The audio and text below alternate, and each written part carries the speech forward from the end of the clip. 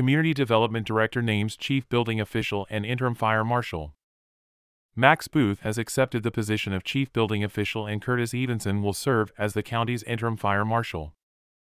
April 1st, Director of Clark County Community Development today announced that Max Booth has accepted the position of Chief Building Official and Curtis Evenson will serve as the county's Interim Fire Marshal.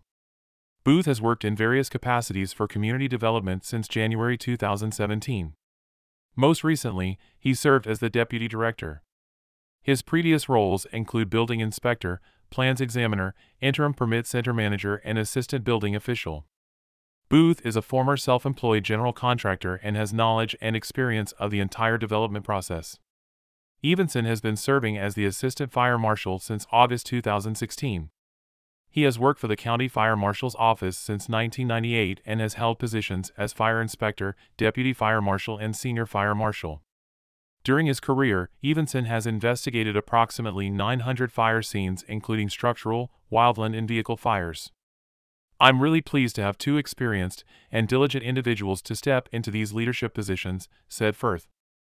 I am confident Max and Curtis will reasonably apply the building and fire codes, be innovative in their approach, and have the well-being of Clark County and our residents in the forefront of their minds.